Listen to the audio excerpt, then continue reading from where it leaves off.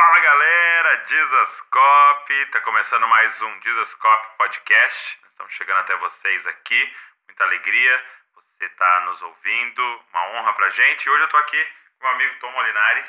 Uma honra, meu amigo, viu? Que alegria, nós estamos completando 2 anos de família JesusCopy. O Tom veio ministrar a nossa festa, faz parte da nossa história aí, muito bom ter você aqui. Eu já sou parte dessa família, inclusive. É verdade. Já estive aqui em vários momentos chave, né? Um ano eu estava aqui. Sim, a inauguração, né? É a inauguração. E muita honra estar aqui, viu? Tô muito feliz. E hoje nós vamos falar sobre, uma vida de adoração. Essa palavra que a gente usa tanto na igreja, mas vamos pensar um pouco sobre ela a fundo. O que significa uma vida de adoração? Então vamos lá.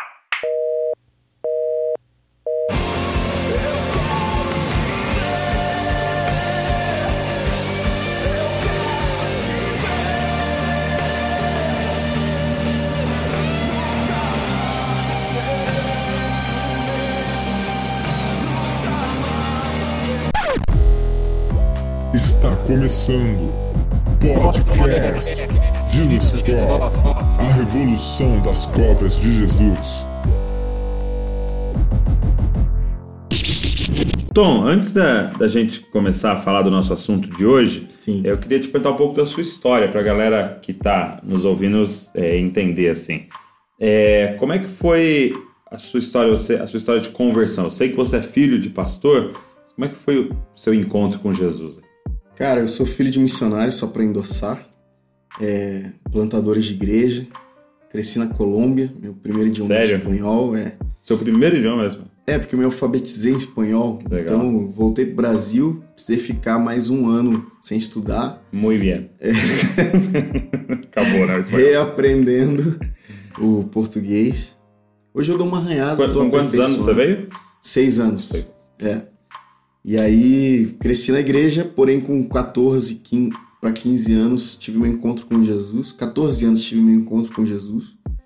E aí comecei a engajar na igreja, descobri minha aptidão por música. Desde criança já tinha descoberto isso, mas decidi que era isso que eu queria fazer pro resto da vida.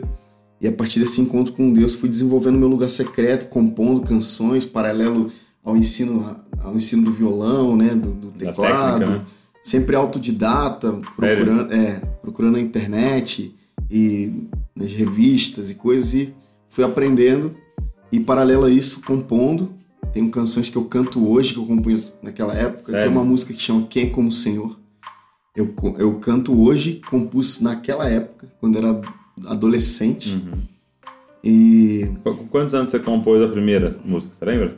deve ser lá pros 14 anos. Que legal. Foi lá o meu grande despertar, assim. Com 14 anos foi o despertar para o lugar secreto, para me descobrir em Jesus. Comecei a falar do que meu coração estava cheio, né? Uhum. Então, comecei a virar um apaixonado pela presença de Jesus, pelas coisas da igreja, pelas questões da igreja. Filho de pastor, tem que fazer sempre tudo, né? Tocar um pouquinho Coringa. de cada coisa, cantar. Com 15 anos eu liderei a adoração pela primeira vez na igreja e tal, ainda despretensiosamente, nem sabia que eu ia me tornar um, entre aspas, cantor, né?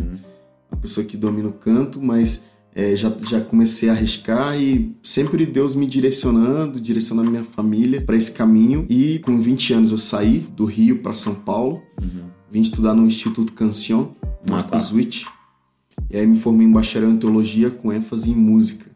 Aí estudei mais profundo o piano, escolhi o piano para me aperfeiçoar e cresci um pouco mais na teologia. E aí comecei a viajar com uma banda, ministrando, chamava Vida De Adorac. Começamos a ministrar no Brasil, fora do Brasil também, e a partir daí começou a minha jornada. Que legal, muito bom. E com esses 14 anos, quando você teve sua conversão, né, real ali, foi como? Foi em um evento? Foi num acampamento? Ou era num culto normal da igreja? Cara, como é que eu foi? consigo lembrar das reuniões na igreja, né? Eu consigo lembrar dos cultos de Santa Ceia, né? Das reuniões de adolescentes. Eu consigo me lembrar muito dos encontros com Jesus que a gente tinha ali. Eu e mais alguns amigos que a gente conversa sobre isso até hoje, Sério? Inclusive, né? Sobre aquele tempo ter sido um tempo de edificação, de ativação do Espírito. Então, acho que não teve um momento. Acho que eu fui sendo forjado pelo Senhor, encontrado por Ele em alguns momentos chaves da minha vida, momentos de muitas palavras proféticas também, muitas pessoas vindo distantes, de lugares distantes para falar para mim, para minha casa, para minha família, norteando o que eu ia ser, tanto que meus pais nunca me forçaram a nada. Eles inclusive investiram na minha jornada, no meu seminário, nas minhas aulas de música, estudo canto desde criança, então meu pai sempre investia, não por causa só da aptidão musical, mas também por causa de todas as palavras proféticas que eu estava recebendo. Já sabia, né? Sim. Para que lado apontar a flecha. Adorar é o que sei, adorar é o que sou. Muito legal. Então eu queria conversar com você hoje sobre esse assunto da adoração, né? Eu acho que o entendimento que a nossa nação tem chegado tem sido muito legal é não reduzir a adoração à música, né? Até a adoração era um termo para um estilo musical ainda, né? Pra gente, né? Sim. Tinha um estilo mais agitado, que não era adoração, né? E agora vamos fazer Celebração. uma adoração. Aí era uma música mais lenta, tá? E para você que tem ensinado sobre isso e falado bastante sobre isso, é uma ênfase sua, de que forma você definiria adoração? Ok. Antes de entrar na definição, gostaria só de reiterar que eu acho que algo que Deus está fazendo que é muito legal também na gente, amadurecendo, né, a gente, o corpo de Cristo, é colocar a música no seu devido lugar, né? Entender que a gente não pode prestar culto à música, mas sim colocá-la no devido lugar dela, que é uma baita de uma ferramenta muito importante para nos levar à adoração, mas não é adoração. Sim. A música não necessariamente é adoração, provavelmente é a ferramenta mais poderosa para que te leve à adoração. Até por ter no céu, né? Exatamente, mas não necessariamente é adoração. Então, eu acho que o primeiro passo, ou a primícia nossa aqui é ofertar a Deus a música. Colocar os pés de Jesus, exatamente, colocar os pés de Jesus à música. Jesus, não é ela que nos governa, então estamos te dando, né? Agora, eu já ouvi vários conceitos sobre o que é adoração, né? Sim, passando em seminários, conferências, estudando, lendo livros. Já ouvi que a adoração é o ponto de encontro entre Deus e o homem. Ok. Legal. Já ouvi que a adoração é devolver ao Senhor o que você já recebeu primeiro. Como um espelho. Exatamente. Já ouvi que a adoração é colocar Jesus no centro de tudo que você faz, não só da sua canção, mas de tudo que você faz. E eu fico com essa última. Legal. Colocar o Senhor num trono, no centro. Que Ele governe não só aquilo que você canta, ou não só o teu intelecto na hora de cantar, mas tudo aquilo que você faz. Existem algumas traduções para adoração, né? Adoração que significa serviço, né? Mas no nosso contexto, no contexto litúrgico, a adoração no grego é proskuneo, e é o ato de se prostrar. Tem a ver com uma posição do corpo. Tem a ver com uma posição do corpo, da alma e do espírito também. Então, por exemplo, quando Davi estava dizendo, ó minha alma, louve ao Senhor, ele estava colocando a alma dele para se prostrar diante de Deus. Ele estava falando, alma, tudo que você não quer agora é adorar a Jesus, adorar o Senhor. Mas você precisa se prostrar. Você precisa se submeter. Então, proskuneo não é só prostrar o corpo, mas é submeter tudo aquilo que você tem. Tudo aquilo que você é e tudo aquilo que você faz. Então, eu acredito que esse princípio, se a gente começar do entendimento de que a adoração litúrgica parte do princípio de que você precisa entregar e submeter algo a Deus, então a gente já vai ter andado 50% da jornada, né? Legal. Porque entregar uma oferta para o Senhor é se prostrar. Sim. Né? É óbvio que tem o lance do serviço, servir a Deus, né? Porém, quando você... Mas é reconhecer o senhorio, está né? prostrando a tua alma, o teu intelecto, até o teu espírito ao Senhor. Eu acho que eu ouvi um pastor dizendo algo muito interessante, que era sobre o encontro de Jesus com Satanás, né? E você pensar na história de que ele esteve no céu, né? Ou seja, e ainda mais a interpretação é que ele era envolvido com a música do céu, né? Com a adoração no céu. E quando ele chega para Jesus, ele fala, se prostrado me adorares. Então, assim, ele envolve as duas coisas, né? No sentido de, não é assim, me adora no seu coração, né? Ele fala, cara, você tem que ter eu quero um movimento corporal Sim. da adoração, né? E É legal, seja, ele sabe alguma parada. É né? legal esse texto porque ele retruca Satanás, né? Responde Satanás o seguinte. Ele fala assim, porque está escrito, ao Senhor teu Deus adorarás, que é adoração, e quer dizer proskunel, o ato de se prostrar, e ele fala, e só a ele darás culto, que também é adoração. Uau. Prestar serviço ao Senhor é adoração também. Então é legal pensar dessa maneira. Latreia essa palavra culto. É legal pensar dessa maneira, de que ele não está falando só de se prostrar, mas ele não está falando só Ele de servir. expande, né? Ele coloca a palavra adoração no sentido generalizado. Eu não vou te adorar de maneira alguma. Só ao Senhor eu me prostro Serviço, e eu libero meu serviço. Muito legal.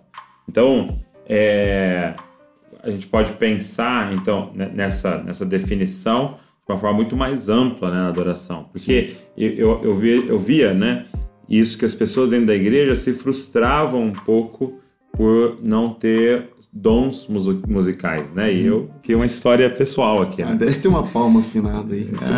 Nada, bato afinado assim, mas fora do ritmo, geralmente.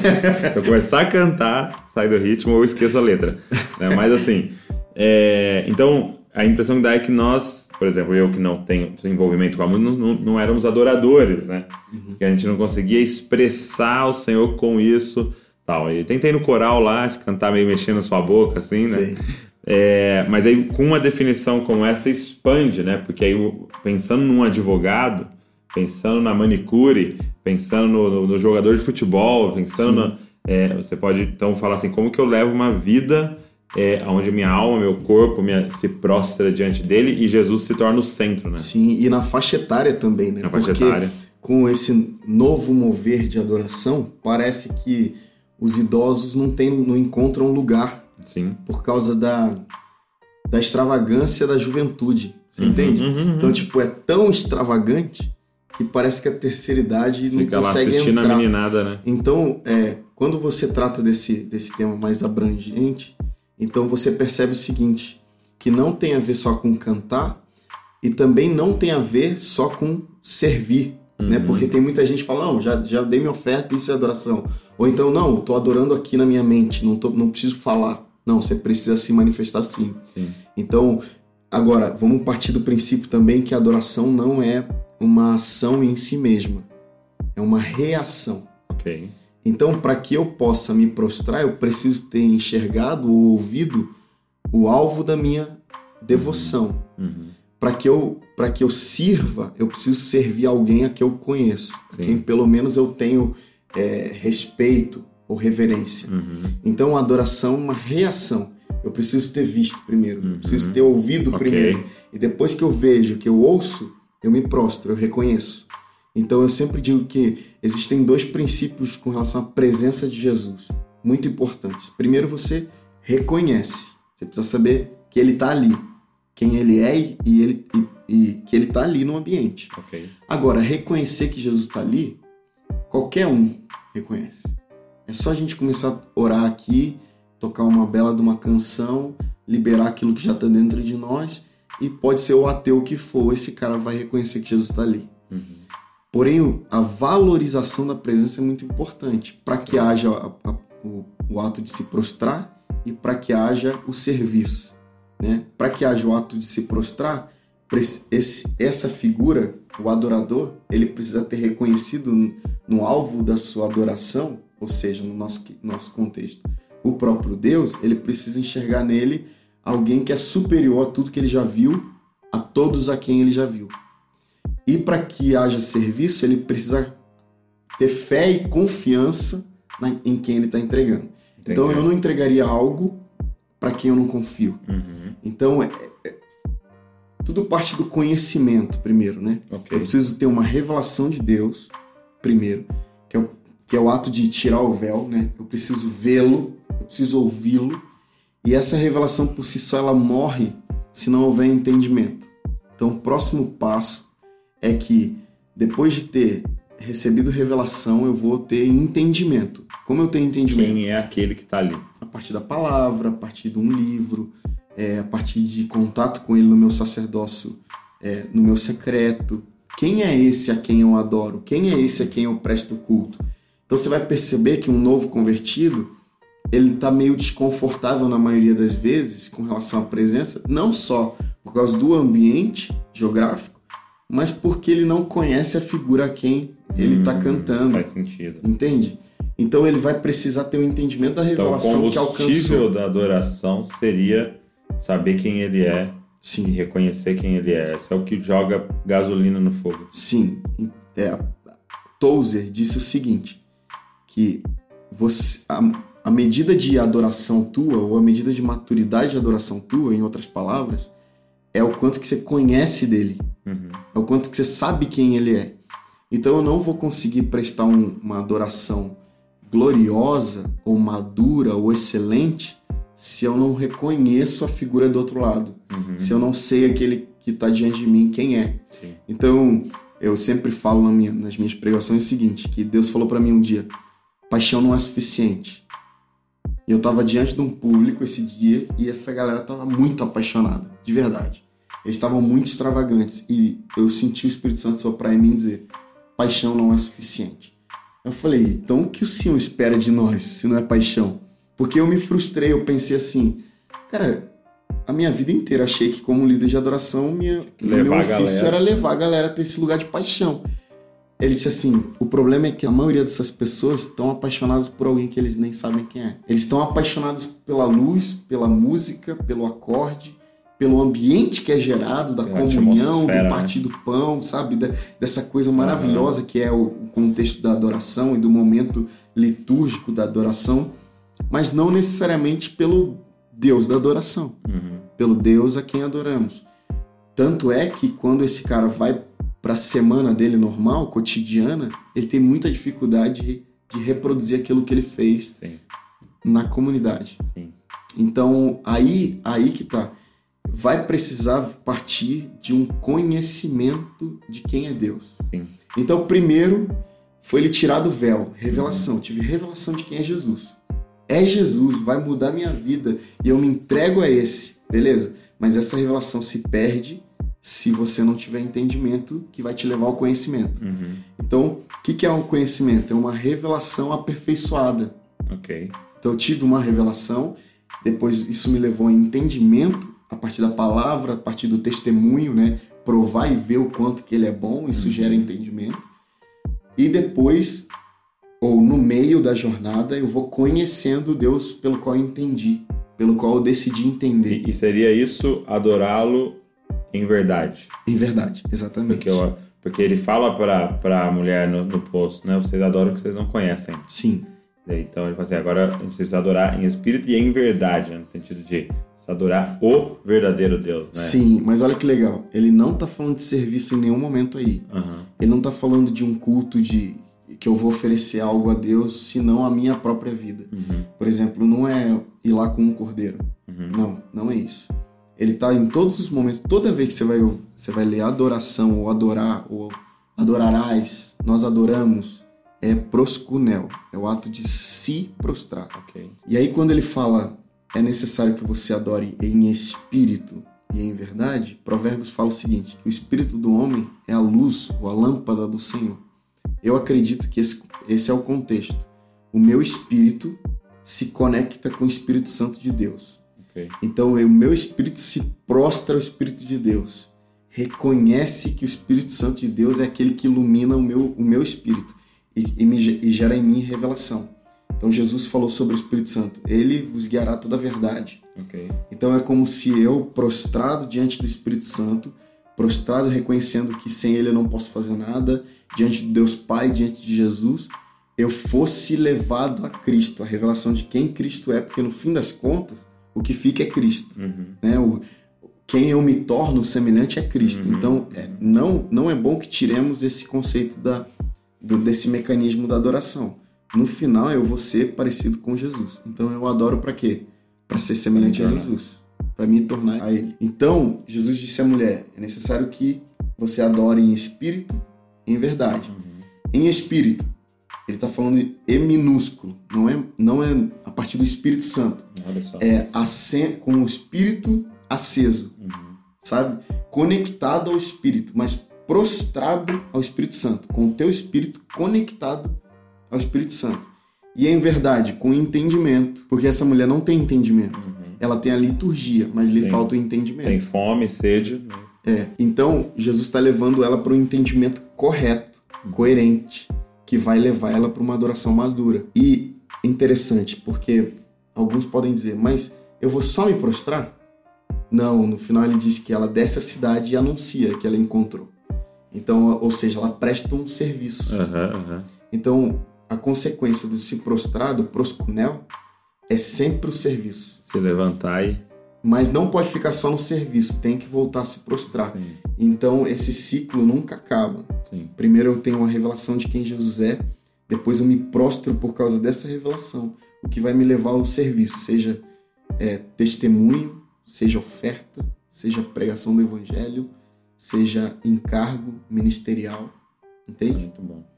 Eu gosto muito da gente revisitar essa temática, porque apesar de parecer ser mais um tema da nossa fé, como ela é uma coluna, né, em toda a construção, e como de alguma forma foi construída errada essa coluna, a gente tinha uma construção completamente pensa. Eu estava conversando com um amigo, ele falando sobre Schaeffer, e ele fala exatamente isso que você disse, que o homem pós-moderno, ele olha a vida de uma forma completamente branca e preta, entendeu? A vida dele é monótona, a vida dele é chata, então ele precisa de momentos de transcendência. É por isso que ele lota o cinema. É verdade. Entendeu? Porque aquele momento fica colorido. Então ele na verdade trabalha nesse trabalho chato, nessa vida monótona, para ter dinheiro para aquele momento, para fazer a viagem no resort, para ir lá no outro país, para comprar o iPad, o iPhone, não sei o quê. Sim. E aquele momento se torna colorido. Aí ele volta para a vida. E aí ele diz que para ter essa transcendência tem que ter um guru. Ele usa o termo xamã. Entendeu? Tem que ter esse líder espiritual, que pode ser o Steve Jobs, entendeu? Ou ele dá até o exemplo do Beatles, entendeu? Numa época que a galera usando LSD, usando drogas, tem um líder que foi lá nesse lugar, trouxe uma música de lá. E você pode experimentar aquele lugar colorido, entendeu? Sim. Então naquele momento que eu tô ouvindo aquele rock, eu sou transportado para esse lugar que agora tem sentido, entendeu? Sim. E tudo é colorido e volto minha vida monótona. E, mano, aconteceu isso com a igreja, cara. Sim, claro. Porque é o que você falou, você tava com uma galera apaixonada na sua frente, mas de certa maneira apaixonada pela atmosfera, e o pior de tudo, que você é meio que sendo o xamã lá na frente. E é por isso que se torna uma idolatria muitas vezes, claro, com os ministros, com os pastores, porque é como, nossa, vocês acessaram um lugar e trouxeram algo pra gente, entendeu? Sim. E aí eu fico esperando, minha vida, minha semana inteira é monótona, eu espero o domingo, espero a conferência, espero a vinda de não sei quem, porque ele vai trazer aquela atmosfera. Quando a gente troca esse conceito, fala, não, cara, a vida inteira é colorida, né? Não tem momentos de branco e preto ou monotonia se você compreende a adoração nesse nível, né? Porque quer comais, quer bebais, quer façais qualquer outra coisa, cara, é tudo adoração, é tudo pra glória de Deus, né? Então isso aqui é muito louco.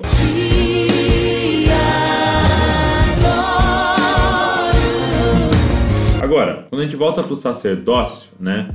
Eu queria falar então tem adoração corporativa, tal da igreja, mas essa adoração pessoal, um a um, você e Deus, tempo a sós com Deus. Eu percebo que a galera tem uma grande dificuldade na prática disso. O que você falaria sobre a prática da adoração? E principalmente, para quem não é envolvido com música. Tá. Eu acho que existe um tabu a ser quebrado com relação a dois princípios que eu preciso inserir, inclusive nas disciplinas espirituais.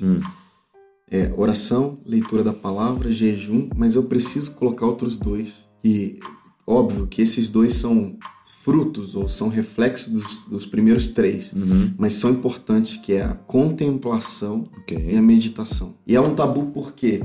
Porque é o que você falou, as religiões orientais, todas elas se apropriaram disso com muita veemência, E a gente meio que ficou... Não, então eu não vou usar meditação, é coisa...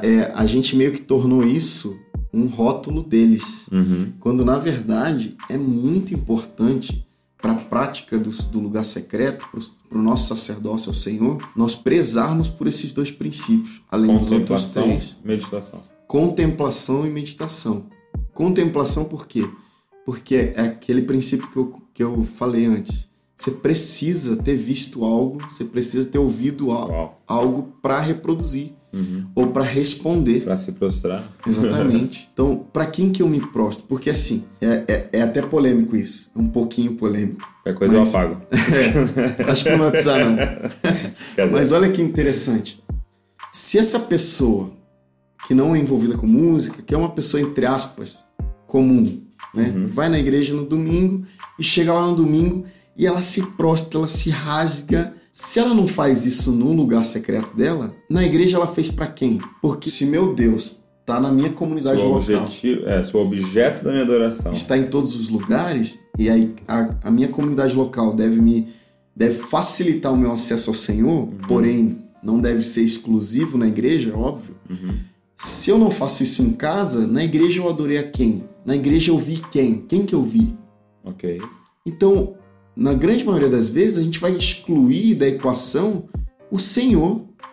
A gente viu a luz, a gente viu a música, ouviu a música, a gente viu o ministro famoso, a gente viu o nosso pastor que é relevante para nós, e esse conjunto de elementos, né, num contexto, fez a gente ficar enrijecido. Só que é interessante pensar que isso eu falei uma vez diante de uma igreja também, muito extravagante, por sinal. Eu falei, cuidado, gente, porque vocês são extremamente extravagantes, mas vocês já estão começando a beirar a religiosidade no outro extremo. Porque o que é religiosidade? Pegar um evento sobrenatural e tornar ele reza, tornar ele enrijecido, endurecido, repetitivo, né? É o lance das vãs repetições, né? Jesus fala. Não usei de vãs repetições. O que são vãs repetições? São repetições que não vão dar em lugar nenhum. Que vem de um espírito endurecido, que não se abre para o novo, para a presença de Deus. Então, se a pessoa, por mais extravagante que ela tenha sido na hora da adoração, ela se prostrou a algo que em casa ela não se prostra, aquilo não é Deus. Ok. Então, eu não estou desanimando ela, né? A gente não está aqui parando a pessoa e a vida de oração dela, a vida de adoração, mas eu estou falando, você precisa se prostrar à pessoa correta, né? Você precisa submeter a pessoa correta. Então, como que você faz isso? Você precisa ter contato direto com o próprio Jesus. Tom, mas isso é muito distante ainda para mim. Como eu preciso ter visto e preciso ter ouvido? Cara, você lê a palavra, você vai ver Jesus ali. Sabe, você convida Jesus para um diálogo. Você vai ter Jesus falando com você. Algo que a gente aproveita muito pouco é a natureza. Sim. Romanos 1 fala que exatamente. Tá ali revelado, né? Lá em Niterói, do lado da minha casa, ali muito perto da minha casa, tem um parque que chama Parque da Cidade. Você sobe lá, não tem como. Você fica em silêncio uns 2 minutos, depois você vai falar, cara, Jesus é lindo. Deus é maravilhoso. Por quê? Você está contemplando Jesus. Você está contemplando a beleza de Deus. Você está contemplando a sabedoria de Deus, tudo que Ele é. E aí entra a adoração madura, porque eu só medito corretamente naquilo que eu contemplei corretamente. Sim. Então, se eu por exemplo, se eu falo ou se eu penso, o Senhor é justo, baseado na minha justiça, já não é mais meditação correta. Ok. Se eu digo para o Senhor que Ele é santo, baseado na minha falta de santidade, já não é contemplação ou meditação ou mesmo adoração correta. Então eu vou precisar tirar qualquer tipo de religiosidade no meio da minha liturgia, eu falo na liturgia no bom sentido, né? E purificar a minha adoração. Purificar mesmo, santificar a minha adoração, a maneira com que eu entrego a minha oferta de adoração ao Senhor. Então eu preciso pensar corretamente nele, e isso é meditação. Eu preciso contemplá-lo, aliás, recapitulando, eu preciso contemplá-lo e contemplar o Deus correto. Preciso me tirar completamente dessa equação. Eu não posso me colocar nessa adoração. Preciso tirar completamente as minhas emoções, no sentido de culto, né? Eu preciso cultuar somente ao Senhor. Se eu disser que Ele é santo, eu preciso estar falando a santidade correta dele. e depois meditar sobre isso. Meditar sobre isso é importante porque tem muita gente que tem medo de entrar nessa porta da meditação, porque não, vai me levar a muitos lugares. Não. Se você é baseado na palavra, você só vai pensar no que é puro, Davi santo, falou o tempo justo. todo, né, sobre meditar na palavra. Paulo falou aos Filipenses no capítulo 4:8, né? Tudo que é amável, justo, santo, agradável, que isso ocupe o seu pensamento. Sim. Ou seja, que isso faça parte da tua meditação. Eu creio que a grande diferença é que na meditação oriental eles te ensinam a esvaziar a mente. Na meditação cristã ele te ensina a encher a mente com a verdade, né? Muito bom isso. E a partir daí, esses dois princípios, ou essas duas disciplinas, que eu considero como disciplinas, acho que precisa. Eu acho que a gente está precisando vê-las como disciplinas. Sim. Depois disso, eu acho que aí a gente tem a resposta correta. Porque ainda não é resposta. É absorver quem Deus é. Na meditação e na contemplação, ou na contemplação e meditação, se absorve a natureza, o caráter de Deus. Então, aí na comunidade, ou mesmo no teu lugar secreto, na hora de responder, você responde corretamente. Sim. Você responde a partir da revelação correta. Sim. Ou seja, é aquilo que eu estava falando alguns minutos antes. Primeiro você tem a revelação. Você conhece o Cristo, mas você ainda não tem o entendimento. Então você parte para o entendimento. E o entendimento muitas vezes vai vir através da meditação também. Você vai ler a palavra, você não vai deixar a palavra, você não vai deixar a vida de oração. Você não vai deixar o compartilhamento, mas você vai contemplar e meditar em quem Deus é. Isso vai te dar uma base correta de quem Deus é. E na hora de responder, não tem como sair uma adoração imatura. Isso é muito bom. Sai uma adoração madura. Você libera uma adoração que é madura ao Senhor. Te adoro, Senhor, em espírito e em verdade eu me prostro. Agora, você me disse que lá você tem dado uma grande ênfase em relação a isso, na igreja em que vocês estão inseridos, lá em São Gonçalo, e você tinha me falado que vocês estão usando, né, o livro Somos Todos Sacerdotes. Sim. Né, até um livro que a gente relançou no Brasil. Como é que tem sido a experiência, sim? Cara, muito legal. Nossa visão local é sacerdócio. E nós acreditamos nisso, pregamos sobre isso. Falamos de uma vida alicerçada no secreto que escorrerá para os santos e para o mundo. E quando a gente pegou esse livro, eu peguei o livro para a liderança inteira. Legal. Então eu peguei o livro para a liderança inteira, todos os pastores, os líderes locais. A gente começou a ler juntos, estudar juntos, separar um dia para estudar juntos. E a gente foi muito edificado por esse livro. Primeiro porque ele quebra uma série de tabus. Sim. Nossa. Ele é um rolo compressor, né? Exatamente. E depois que ele desconstrói, ele constrói na maneira correta. Sim. No início da vida cristã. O que a gente desprezou, né? A gente tem desprezado os pequenos começos e ido lá para a nova grande revelação e a gente não tem uma vida no secreto alicerçada. Sim. A gente não tem comunhão com os santos. Ele fala muito de adoração, inclusive, nesse livro. Muito. Muito. Os primeiros capítulos são todos focados em adoração, quase. E a gente escorre muito pouco para o mundo. Então, por exemplo, ele bate muito forte em como a gente tem feito igreja. Eu acho legal isso. Ele fala assim, quando você tem adoração fraca, né, você tem uma igreja enfraquecida e ao invés de retornar à adoração, a gente retorna a várias práticas, né? Isso. Não preciso melhorar as missões, não preciso melhorar a ciência social, não preciso melhorar batalha espiritual, não preciso, né? E na verdade, no final das contas você vai perceber você continua que era enfraquecido. Você precisava voltar a ter uma igreja prostrada diante de Deus. E interessante porque antes de ler esse livro, eu tinha um conceito e eu falava sobre esse conceito de que eu meço a maturidade de uma comunidade local pela adoração e não pela palavra que ela recebe. Interessante. Porque a adoração é o fim. É aquilo que ela está dando por aquilo que ela recebeu. Sim. Então, por exemplo, a minha igreja é muito forte na palavra. E eu não, óbvio, não tenho nada contra, pelo amor de Deus. Até para adorar. Sim. Porém, a Você palavra não termina, né? é uma preparação, é um combustível que te leva a uma adoração genuína. E é ao contrário na maioria dos lugares, né? Eles fazem a adoração como uma preparação da palavra. Exatamente. E se a gente for observar, inclusive no contexto do céu, né, Deus sempre vai te dar uma instrução para te tornar um adorador melhor. Uau. Então, quando ele estava conversando com a mulher samaritana, ajustando o foco dela para que ela entregasse uma adoração melhor. Então, a adoração não prepara para a palavra, a palavra prepara para a adoração. Mas isso não quer dizer que a adoração é mais importante que a palavra ou a palavra é mais importante que a adoração. A gente precisa entender que existem duas colunas principais na igreja do Senhor. E eu divido uma delas em duas. A palavra do Senhor é uma delas. E a segunda eu divido em duas. Oração e adoração. Se uma dessas colunas cai, a igreja cai. Sim. Então é importante pensarmos que se a gente estabelece um ensino correto sobre adoração, a resposta sempre vai ser correta. Sim. Salvo algumas exceções por causa da falta de conversão mesmo da pessoa, não tem como, a adoração vai ser correta, a entrega vai ser correta. Então, a igreja é madura porque ela entendeu e agora ela reproduz aquilo que entendeu, liberando, se prostrando, né? O proscunel. E não só se prostrando, mas servindo.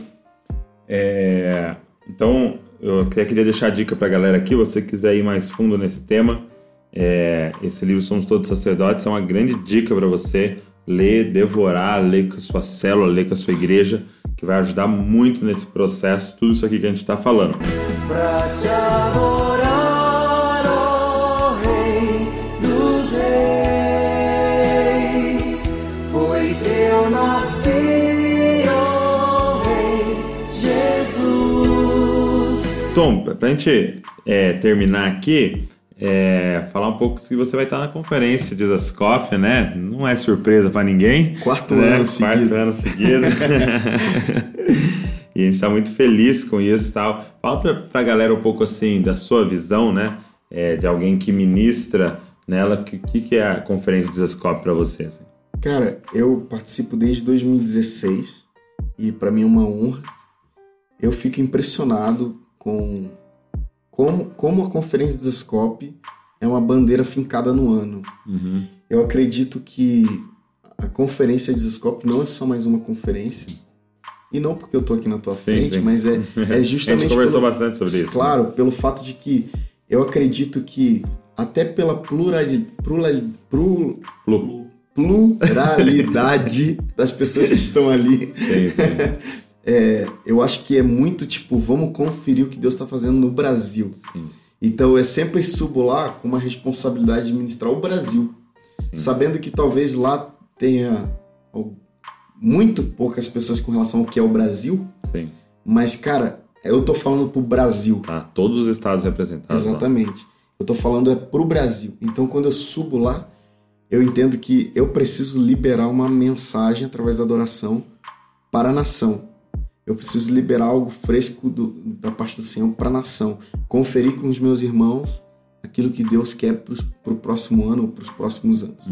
E acredito que essa é a mais importante de todas, na minha opinião. Sim. Porque a gente está prestes a viver algo impressionante na nação, que nunca vivemos antes. Sim. Eu acredito que o JesusCopy faz parte daquilo que Deus tem feito na nossa nação. Amém. Parte efetiva, parte importante.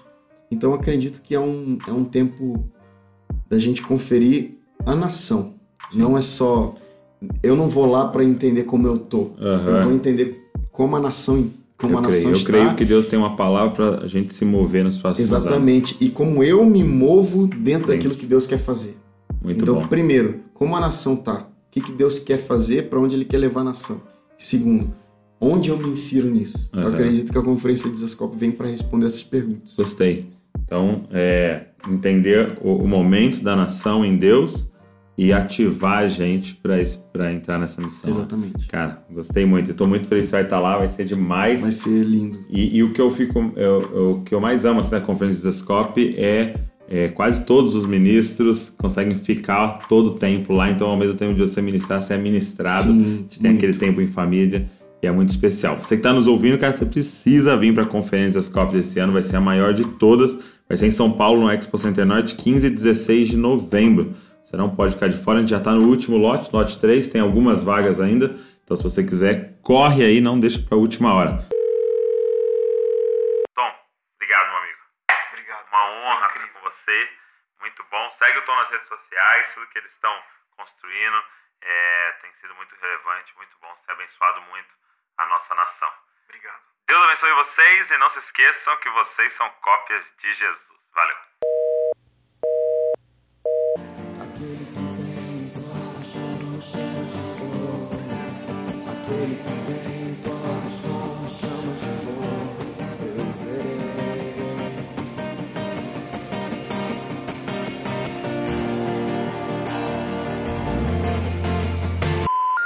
We're sorry, the number you have dialed is not in service at this time.